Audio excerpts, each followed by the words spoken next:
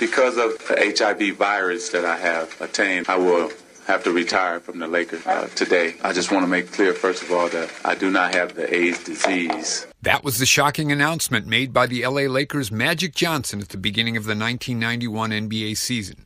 The rumors immediately began flying that Magic was gay or bisexual, but it wasn't the case. Magic had just recently married his longtime girlfriend, Cookie. If this news was tough on him, it was going to be even tougher for her. I thought I had did everything right. And then the worst thing was Cookie was pregnant with EJ, and I knew I was going to hurt her. To Magic's credit, he told Cookie the truth and gave her the option to leave. If you don't want to stay, I totally understand. I'm totally to blame for this. That's an October moment in sports history. I'm Jack Schmerer.